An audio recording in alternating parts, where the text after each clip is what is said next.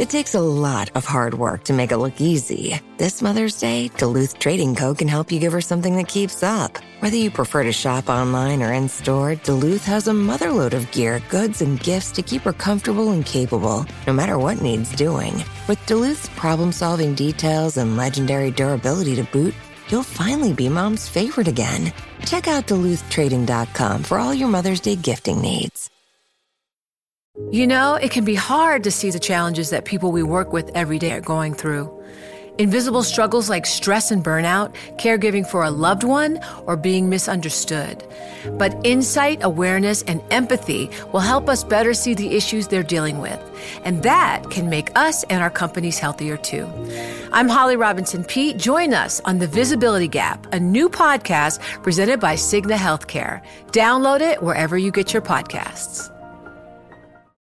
When you need mealtime inspiration, it's worth shopping Kroger, where you'll find over 30,000 mouth-watering choices that excite your inner foodie. And no matter what tasty choice you make, you'll enjoy our everyday low prices, plus extra ways to save, like digital coupons worth over $600 each week. You can also save up to $1 off per gallon at the pump with fuel points. More savings and more inspiring flavors make shopping Kroger worth it every time. Kroger, fresh for everyone. Fuel restrictions apply.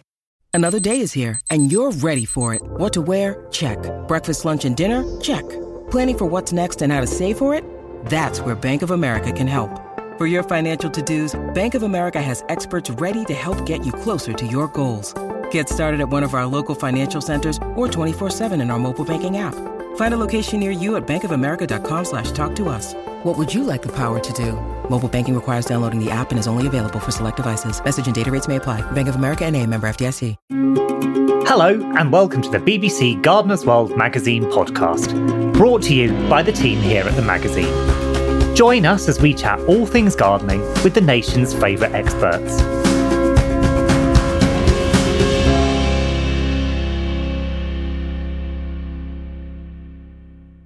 Has your relationship with the garden changed in the past year? It's likely you've spent more time in it, watching wildlife close up and raising your own healthy, fresh food. If so, you're not alone, and this first-hand connection with nature is influencing how we garden today, persuading many gardeners to look for a more natural approach to how they grow. Hello, I'm Lucy, and to explore today's theme of organic gardening, I'm talking to Monty Don, lead presenter of Gardener's World and a committed organic gardener for over 30 years. He shares with us why he thinks organic growing is much easier than you might think, and is the approach to gardening that's kindest to our health as well as to the wider environment. So I started by asking him, what is organic gardening? You could say it's working with nature, not against it. And that's partly true, but it's by no means all the truth. It doesn't tell you much about it. It's much easier to say what it isn't than what it is, and that tends to happen. But the problem with that, of course, is it sounds punitive. You know, you mustn't do this, and you mustn't do that, and you mustn't do this, and actually, so let's. I'm going to answer your question, but not in the manner you want. So there is no easy answer.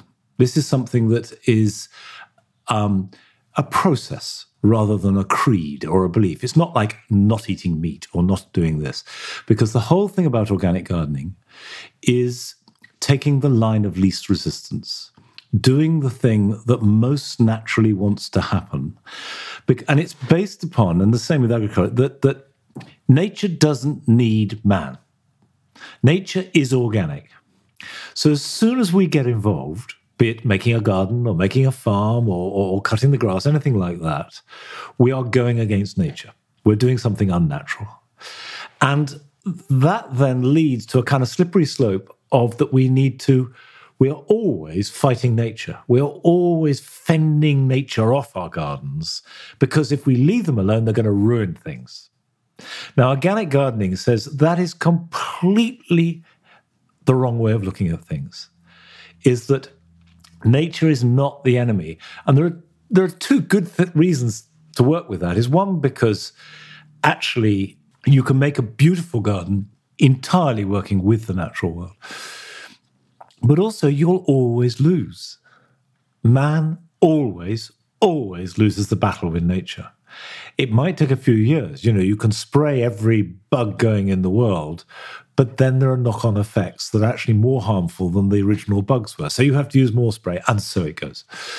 So the first thing is your stance you take. The starting point is I'm going to work with nature in any way I can. But I'm going to do it when I'm doing something unnatural. So we have a slight tension there, a slight dichotomy, and that's where the gardener comes in. That's your role as the gardener, is how do I manage this? How do I play this contradiction? I want a beautiful lawn, but I don't want to use weed killer or moss killer. I want to have really lovely, delicious vegetables, but I don't want them eaten by aphids or slugs or snails. And aphids and slugs and snails exist.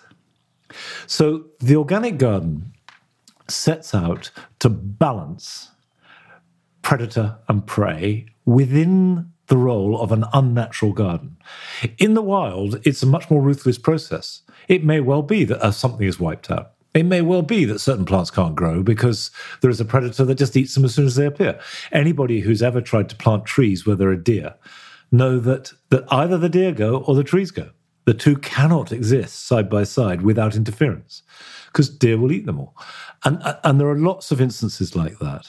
People have been debating this as a subject, as an approach, as a philosophy or a creed, as you called it, because I think it was a creed. I mean, let's go back a little bit to, funny enough, before this, I got my old copy of Jeff Hamilton's Organic Gardening book out. Very first gardening book I ever bought, and from 1987, I think it was. And there he is saying, you either believe this or you believe that. It's really hard for a middle way. Yeah. Do you think that's even changed? Take us back to when you first became aware of organics. I'll actually. Well, my first introduction to organics was predated Jeff Hamilton. It was in the 70s when Jeff was but a boy, not quite, but when I was certainly young, I came to organics because I worked on a farm when I was 16, 17, 18, 19 for about 5 years. Started off in the summer holidays and then do a bit more. And then I spent 1-2 year period after I left school working on a farm that was about as aggressively unorganic as it could be. And all my gut instincts were this was wrong. This was not helpful. My sort of journey towards organic gardening was a visceral response to what I just felt was wrong. Having grown up in the countryside and it was very important to me. I spent a lot of time just walking the dog, looking at flowers, looking at birds, and in the woods and in the fields, as well as working the land. I did that from a very early age. Also, I was always a hopeless chemist. I didn't like using chemicals. I wasn't very good at it. I always rather not, because in the same way that, some people rather not take medicines because it's too much of a thing. And yet it was part of that, how you gardened at that time. We've got time, just to go back a bit. British gardening evolved as a sort of social activity that was available to amateurs and professionals combined, really kicked in the early 19th century. Before that, it was either completely practical, what we would call cottage gardening, in other words, people just growing some food and maybe the odd bit of flowers in there for whatever, or it was the preserve of those who were wealthy enough to employ a gardener and had land. It was not something that has become since, which was this national amateur pastime. That evolved really in the early 19th century. People like Loudon, people who the rise of the suburbs and gardens in cities, a middle class that had gardens for the first time. Before that, it was either the preserve of the sort of rural middle class or people who had money. And the Victorian obsession with, basically, it was a sort of dynamic energy that you conquered things. You conquered the world. You conquered nature. You conquered making steel. You conquered chemistry. And so the garden became a playground for that. And all the time, plants were coming in from all over the world that didn't want to grow in our environment. Now, initially, they were, as we all know about the history of gardening, things like camellias were always grown in glass houses. And gradually people found they could move them out. But there were problems. They were prey to diseases. They brought diseases with them. They had pests that we didn't have. So they had to be managed. And parallel to this, the profession of the head gardener and the army of gardeners that the large house has institutionalized process. They institutionalized this management of nature. So if you were a good gardener, you knew how to use nicotine as part of it. As chemicals were developed, mastering them became part of your repertoire and armory of measurable skills. And you and I know, even in our lifetime, as we learned, right up to the 80s and even 90s, that was the case. You went and did a course at many of the very honourable and good courses, whether in Scotland and in England, and part of the curriculum was using chemicals. And if you couldn't use chemicals, it was because you weren't good enough. You didn't know how to do it. So it all became institutionalized about conquering nature. Now, when I arrived on the scene as somebody who came to gardening very young, but very much as an outsider and as an amateur, I didn't do a course, I didn't know anyone else who gardened, I just didn't feel part of that. I just didn't buy into that at all because it hadn't come through to me through a series of courses. I didn't have to pass any exams in it. I started reading works that were written very much in the 30s and 40s and 50s, which, as you say, were almost cult. It was a reaction against this huge drive to mechanize and chemicalize farming in particular, and gardening followed in the wake of that. And quite quickly, that just became part of my default process of gardening. I mean, I did use chemicals. I did use chemicals right up till about 1990, but very badly, reluctantly, and it wasn't a big step to give them up. It was like someone who is a vegetarian who occasionally ate meat but didn't really like it, but thought they ought to because it would be good for them. And it kept everyone else in the family happy, that sort of thing. Exactly, yeah, exactly. Yeah. And so, having arrived at that point, I then, by about the late 80s, really started to read and study about organic gardening and, compost making, about how you balance out pests. Because the one thing that everybody who wants to garden organically has to deal with is the slugs and snails don't go away. The aphids don't go away. They can be controlled. And I think Longmeadow is a good example of how actually they're simply not a huge issue. They're there, but they're just not a big deal. But it doesn't necessarily, you have to be part of that process. And I suppose the simplest way of looking at it to start with is, first of all, you cut all chemical intervention out. You cut out herbicides, pesticides, fungicides. And then you encourage natural intervention. So you encourage predators. Now, in order to have a predator, you've got to have prey. If you wipe out all your slugs, let's say, with slug pellets, two things will happen. One, the animals that depend upon slugs for their food will go elsewhere because there's none in your garden. Two, slugs will come back. You never wipe them out forever. They will come back. And when they come back, there's no predator. There's nothing to eat them. So then you have to use more slug pellets. And so it goes. And that vicious cycle, organic gardening breaks. It says, okay, stop the wheel. Let the baddies build up a little bit. That will then give food for the predators. The predators will then build up and a balance will sort itself out. And that applies right across the garden at every level, whether it be the sparrowhawk feeding off the sparrows, or the sparrows feeding off grain, or let's say blue tits feeding off the caterpillars or the aphids, right the way down the food chain to a bacterial level. You have to have the commitment and the confidence, though, that that's going to happen. So you do. You've got to understand the cycle, and that the cycle's going to come with you, come to you at some point. And that's often the hard way to get started. You must have experienced that yourself. Well, I did, but I didn't, to be honest, I didn't regard that as a problem because I understood it. And it's not complicated. Come on. People aren't... If you can understand using chemicals, you can understand organic gardening. And if you don't understand using chemicals, you shouldn't be using them. So either way, there's no excuse. I have no patience with that. It's not that difficult. What I would say is there are enough visible, measurable examples. I mean, Jeff's garden, my garden, there's lots of people who garden organically, Highgrove.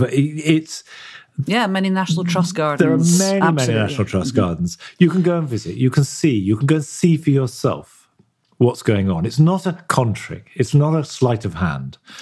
When we had children back in the mid-80s, we didn't want to feed them food that we felt carried traces of noxious chemicals. And in fact, by far the fastest growing and most dominant aspect of the food market, organic food market, is baby food. Something like 90% plus of all baby food is organic.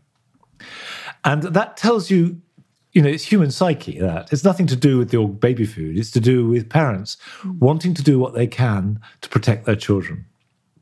And I think food was a huge impulse to go organic gardening to me, that I wanted to grow in my garden seasonal, fresh, tasty, healthy food, and to saturate them with chemicals that I wouldn't dream of putting in my mouth seemed to be a contradiction of terms.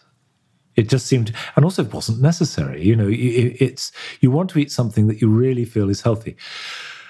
I mean, there is a more complicated aspect to this, and I write about this, is that healthy plants that are healthy for the plant, healthy for the garden, and healthy for the gardener are very often at odds with what the traditional notion of what a good plant is. Because we are still in thrall to prize-winning plants, big plants, plants without flaws.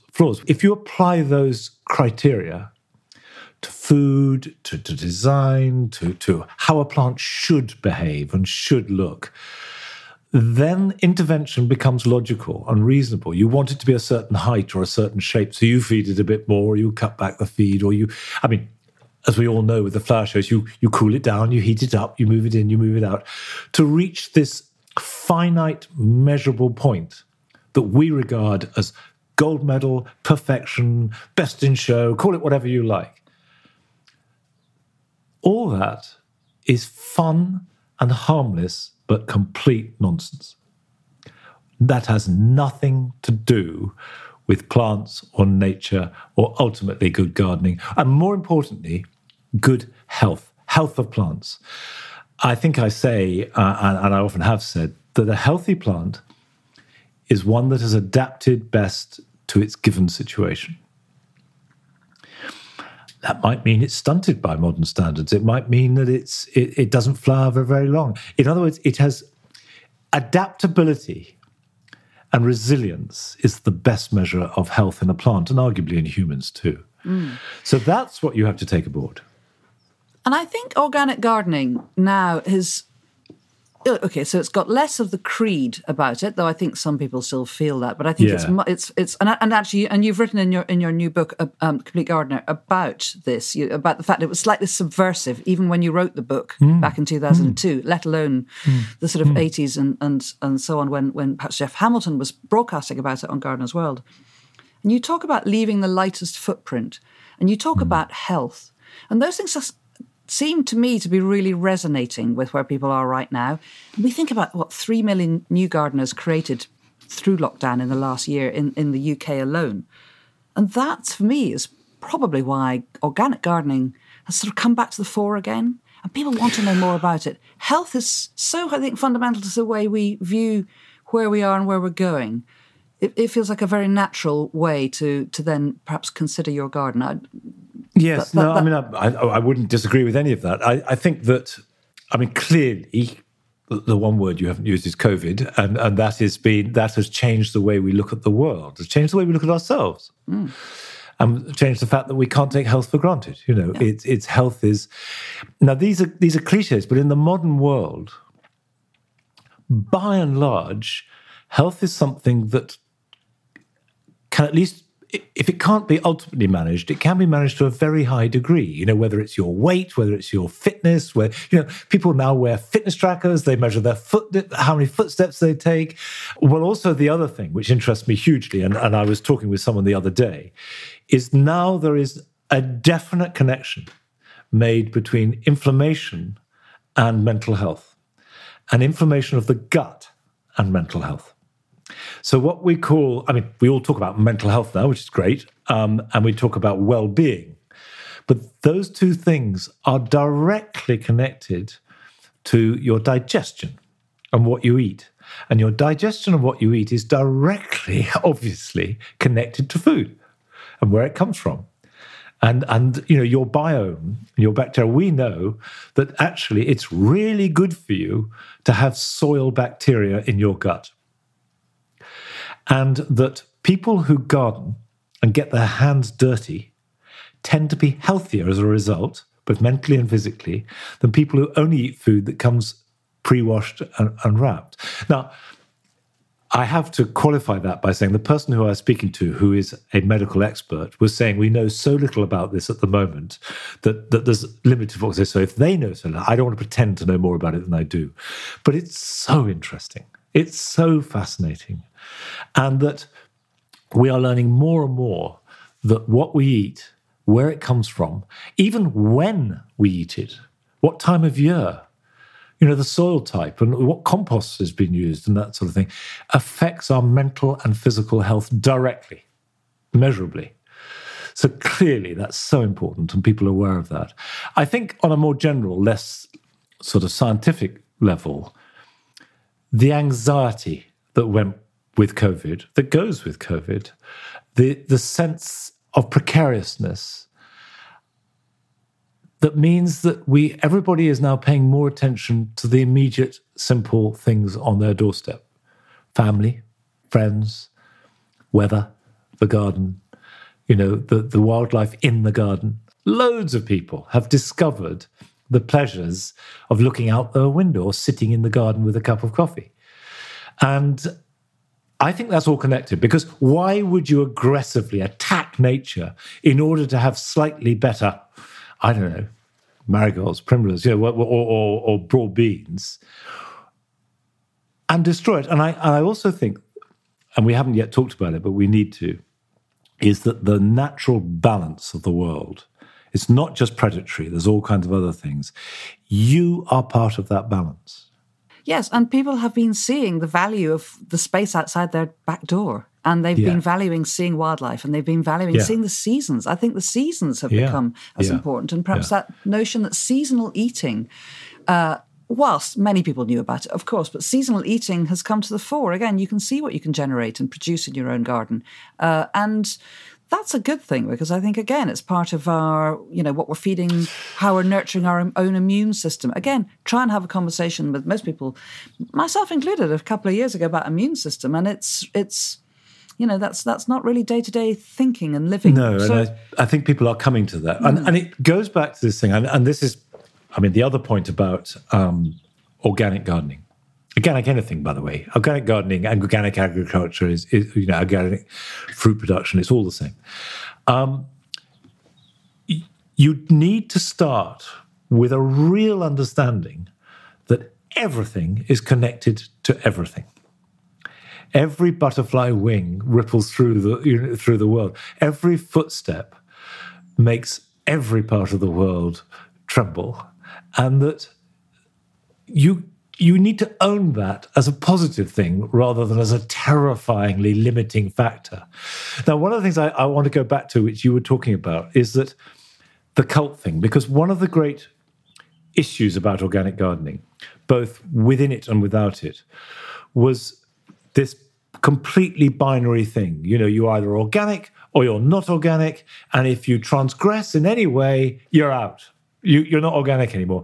I used to be much more militant. When people said, I'm as organic as I can be, I say, well, what do you mean? Is it like, do you mean that you only use some chemicals? Or you only, the amount of times over the years I've said, we are completely organic in our vegetable garden. Of course, we spray the lawn and the roses and everything else. Now, there are two things wrong with that. One is it denies this fact that everything is connected to everything. If you spray your roses, you're spraying all your garden. You know, the things that, whether it be a fungicide or a pesticide, they don't know that they can't move from your roses to your beans or whatever it might be. And two, it's not understanding how the world works. It's interconnected. It's completely interconnected. And the third thing is not trusting how the world works. Nature is very good at looking after itself. You know, I said at the very beginning, nature doesn't need man. We are not looking after it. And once you become humble about it and say, I'm a custodian of my garden, it's a creative, artistic expression about me. But actually, in order to realize that, I have to work with the natural world, rather than I'm allowing nature in, but only if it behaves itself. But of course, as you said earlier, as a gardener, you are in the middle of this mix. You are very fundamental to how it works. So I think we ought to just maybe take a little bit more of a look at the fundamentals of what organic gardening really is. I mean, I think you said at the outset, it's as much of what you're not doing, but you know, what are some of the key things? I think we ought to talk about soil. We ought to talk about plants, wildlife. Okay. So where would you start? Let's work it through. I would start by saying that let's just reiterate what you cut out. You start by saying, okay, from now on, under no circumstances whatsoever will I use herbicides, pesticides, or fungicides, even if it looks like a disaster. They are not available. You are living on a desert island where those things do not exist. So that's number one. So you don't reach for them in an emergency. Number two is let's take soil as a starting point, because it should always be the starting point. You realize that your soil is the basis of a healthy garden. If the soil is healthy, the plants will be healthy. So the next thing is you do not feed plants, you feed soil. Plants will take whatever food they need, they'll find it.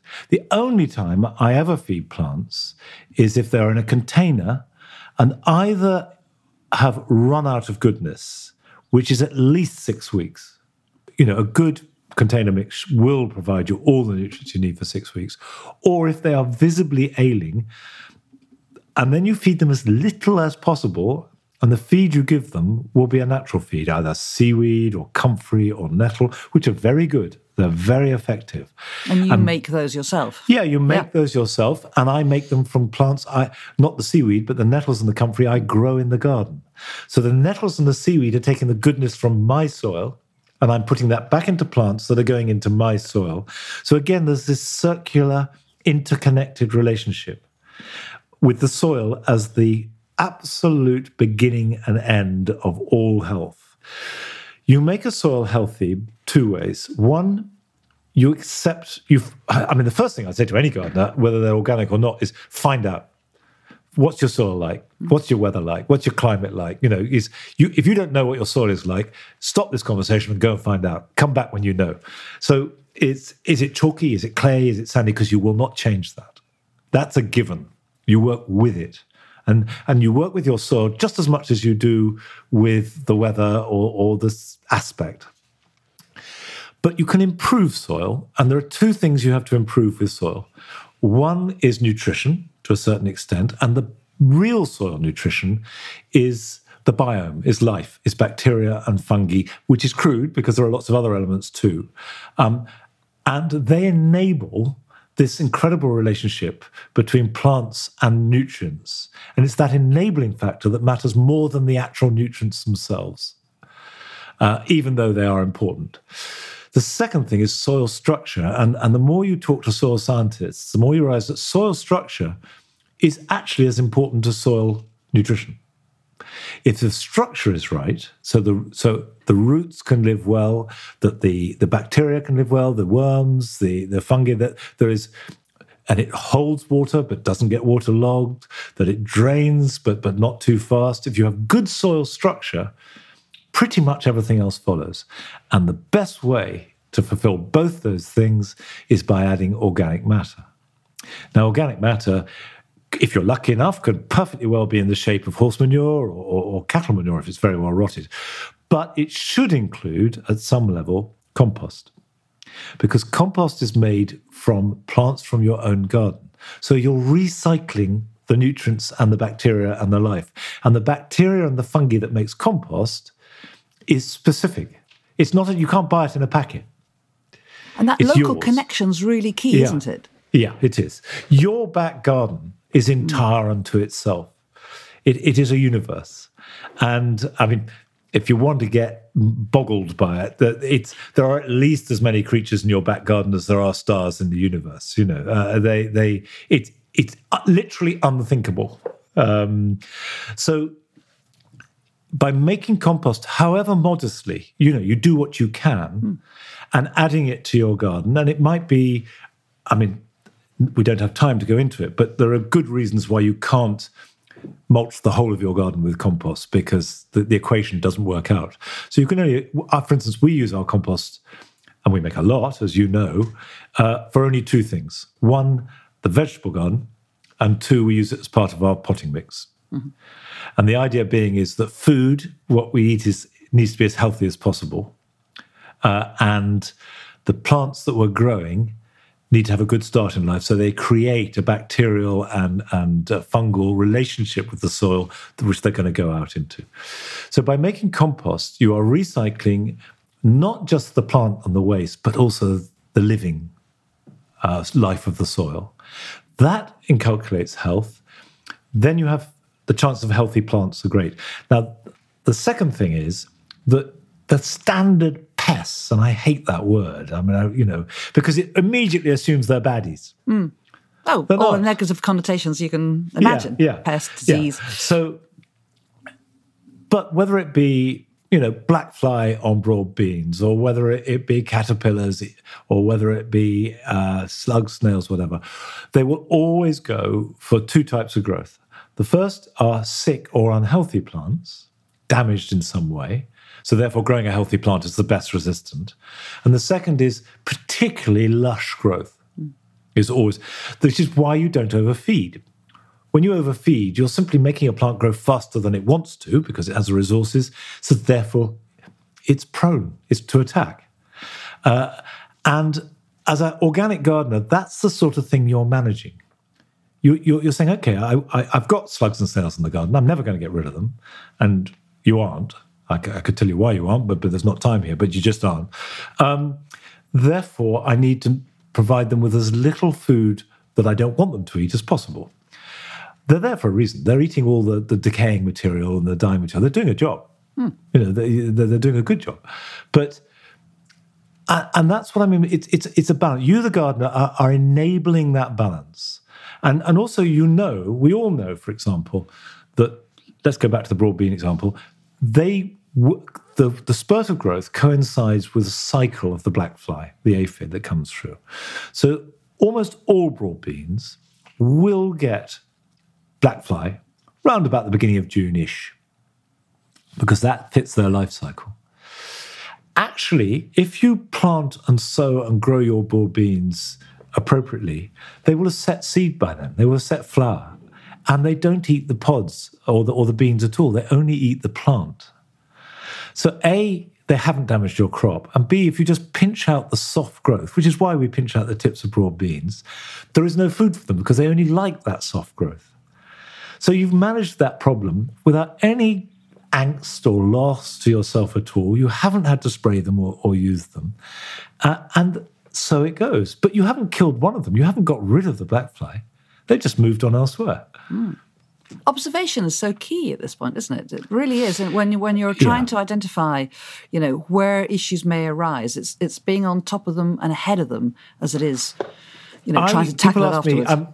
As you know, I spend an awful lot of my life writing, and that's my main job. And then I'm filming, but I think people imagine I spend all my time planting and digging and hoeing. Most of my gardening time is spent walking around the garden, looking at it. And not thinking how wonderful it is, but looking at it in the same way as a doctor might look at a patient, or a chef might just check a dish. Is it cooked? Does it taste right? Is the sauce thick enough? So 5 times a day, I will walk around just paying attention to what's going on. And that's what you have to do. And I'm gardening. That's as important as anything else I do. It's that because, and of course it's second nature to me now. I never consciously think I'm going to go and have a look now. It's instinctively. And if I visit a garden, I'm doing all those things. It's what you have to, it has to become second nature, because you then can intervene gently with a gentle little prod rather than a muscular intervention before the damage is done. And I think the way that we've all been looking at the wildlife coming into our garden is drawing people into it. And so let's talk about the importance of wildlife within the organic garden. Well, the organic garden is, in order to have your predators, you need a diverse range of wildlife. And some of them are very obvious. We all know that song thrushes eat snails, and the blue tits eat a huge amount of caterpillars when they're feeding their young. Frogs are really good at eating snails and slugs in the garden. So you have to provide the habitat for them. And basically, there are three things that you need to work out. Any good organic garden will have all these three elements. The first is cover. Cover can mean whatever you want it to mean, but it tends to mean trees, shrubs, and hedges. That provides nesting sites, it provides safety, and it provides literal cover. They can just hide and keep covered. And an awful lot of birds spend summer, at least, in the hedgerows. I mean, you've been to Longmeadow. It's alive with birds. But actually, you don't see them so much in summer. You hear them, but because they're undercover. That's number one. So every garden, however small, should definitely try and ramp up its woody cover. Secondly, water. Water, preferably still water. If it is moving very gently, because that's rather an aggressive thing for many aquatic creatures. Frogs, for example, need shallow, still water in which to spawn. But water does two things. One, it encourages the amphibians that need it, like frogs and newts or whatever. And two, it provides insects, so you'll get more bats, you'll get more birds. It's a resource. But water itself must have cover around it too. The edge of water you must cover. And the third thing that every garden should have is some long grass. As you know, it's a contentious issue whether our lawn should be long or short, and I regard it with much more amusement than I do anything else. That it's a good fun. But the important thing is whether you love a stripy, tightly mown lawn, have some long grass, and you don't need a huge amount. Actually, as little as a square meter is worth having. It will make a significant difference. But it's probably easier to have it along the edges of something or a small area. And long grass on its own is fantastic for insects. It's also very good cover for small mammals, small reptiles, and even small birds. And insects are the basis of a healthy the wildlife in the garden. If you don't have insects, you will not have healthy wildlife. So everything you can do for them. Long grass can be made into a horticultural virtue by treating it as a meadow. You can just have long grass. And for many years here at Longmeadow, we had lots and lots of long grass, which we cut once a year, and we didn't really do any more to it than that. We didn't try and do anything more than that. We are now actively planting into it bulbs, perennials, annuals, simply because it looks beautiful and it attracts more pollinators. And it becomes a gardening thing rather than a wildlife thing without in any way harming the wildlife. For a long time, and it's human nature, and I'm guilty of it too, the fluffy bunny syndrome always kicks in. We have a hierarchy of animals that we think are desirable and cute. Not many people would go out of their way to do a lot to save, say, a hairless rat, even if it was one of the rarer creatures on this planet. But a dolphin or a giant panda or hedgehogs get very good press. But the truth is, nature knows no hierarchy. You know, there is.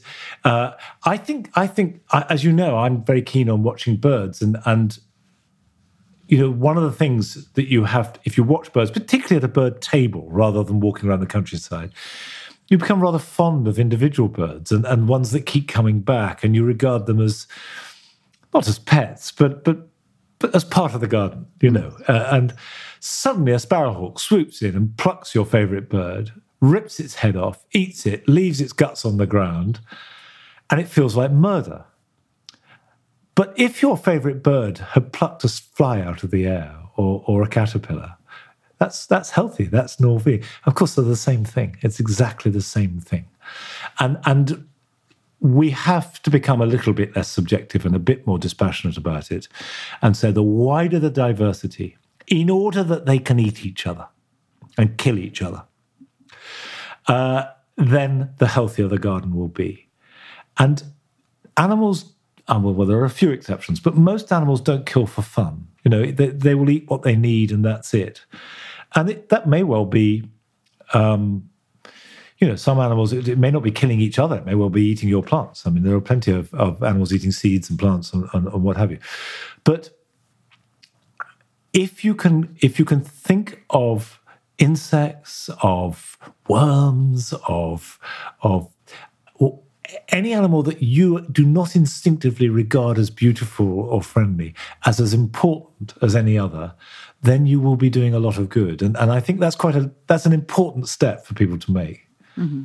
And I think one that people are appreciating, but and I think one of perhaps the easier messages around this is actually about, and I think you touched on it in the book, is about the diversity of plants that you choose from. So your palette is one that is there to be expanded. And yeah, so talk us through what's important in that. Okay, well, the first thing is, again, with all discussions about organic, it's so much easier to say what it isn't that is. The biggest disaster for any organic growth of any kind is monoculture. Because you are asking for specific attacks, you know, an overwhelming series of problems rather than spreading those problems. So in your garden, avoid monoculture wherever you can. The more you can mix and match, the healthier they'll be, both in a general sense and even in a specific sense. You know, there's no reason why you can't have tulips and lettuce growing side by side. There's no reason why you can't have cabbages in the border and so forth. But if your allotment, say, only has one vegetable on it, you're asking for trouble. It's going to happen. And every good veg garden knows about rotation, for example. So you don't have a monoculture in the soil, underground. Well, it's the same above ground. Just think of it like that. The other thing is, as you know, there have been an awful lot of tests on the most suitable plants for pollinators and attracting pollinating insects.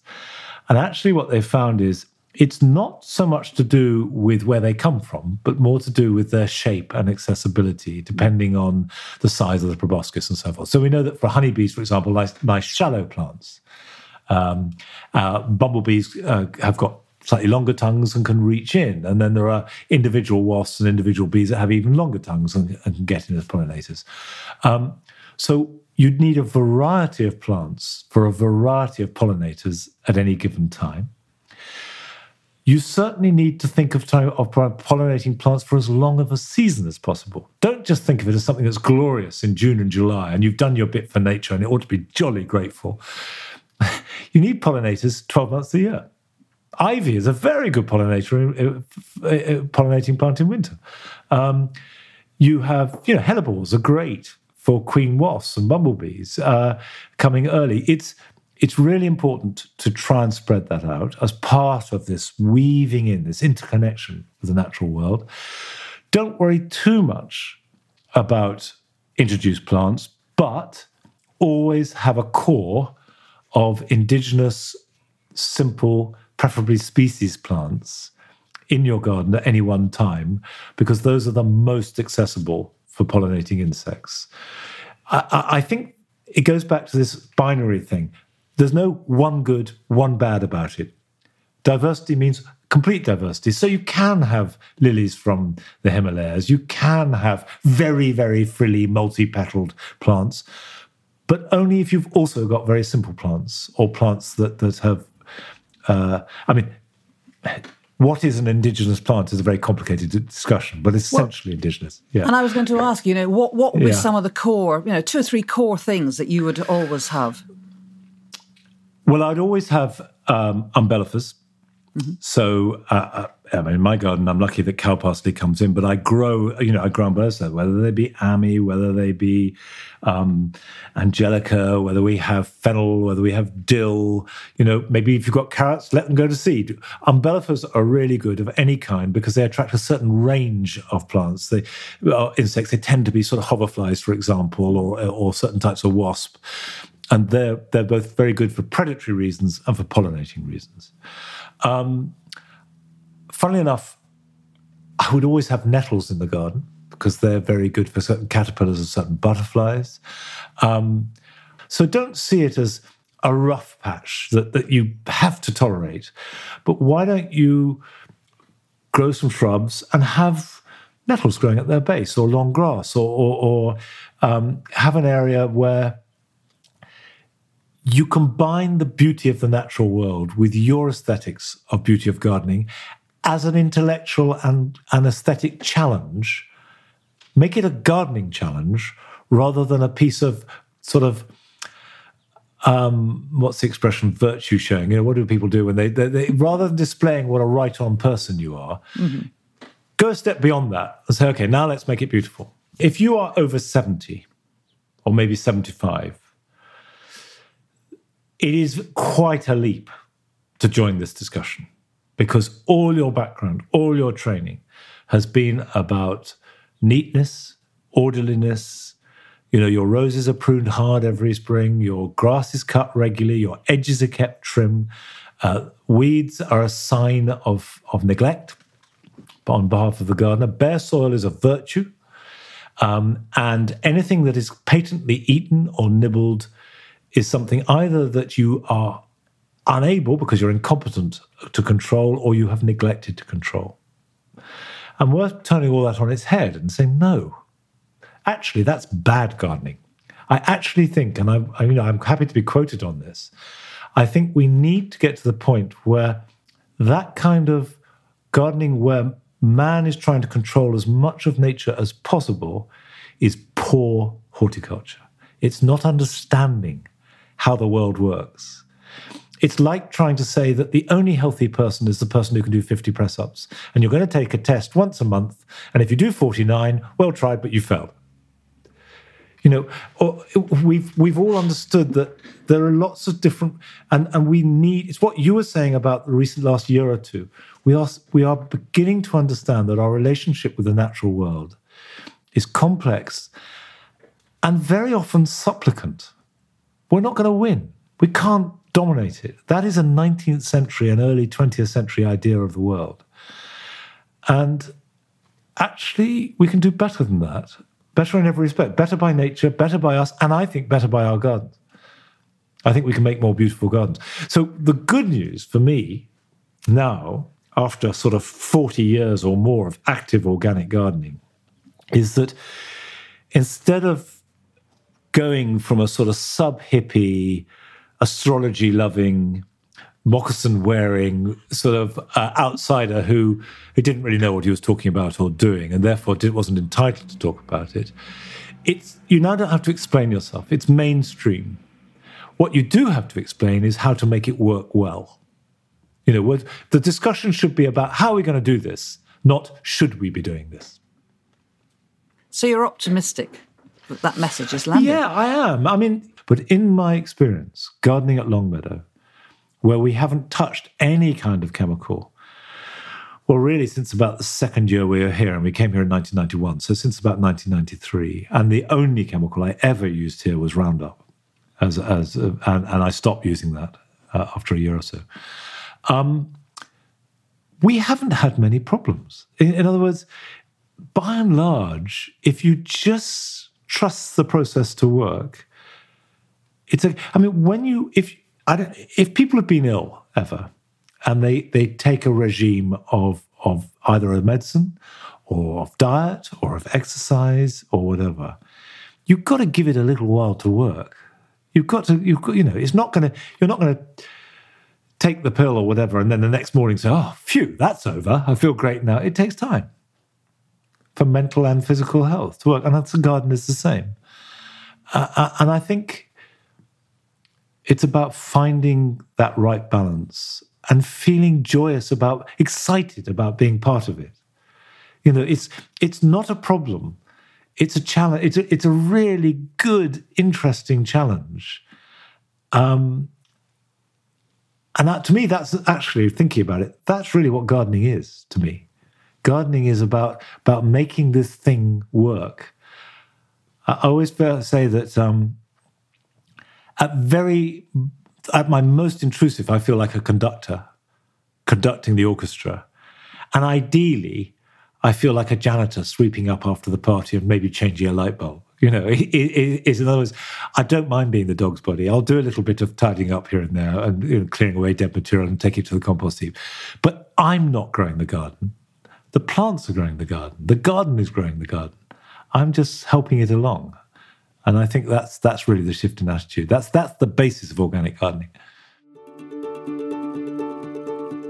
Thanks for listening to the BBC Gardener's World magazine podcast. And for more gardening tips and inspiration, why not try our new magazine subscription offer for podcast listeners at buysubscriptions.com/GWPod. You'll also find our special offer in the podcast pages on gardenersworld.com, where we also share more about today's themes. So if you've enjoyed this episode, please tell others about it and rate us in your podcast provider app. And we'll see you next time.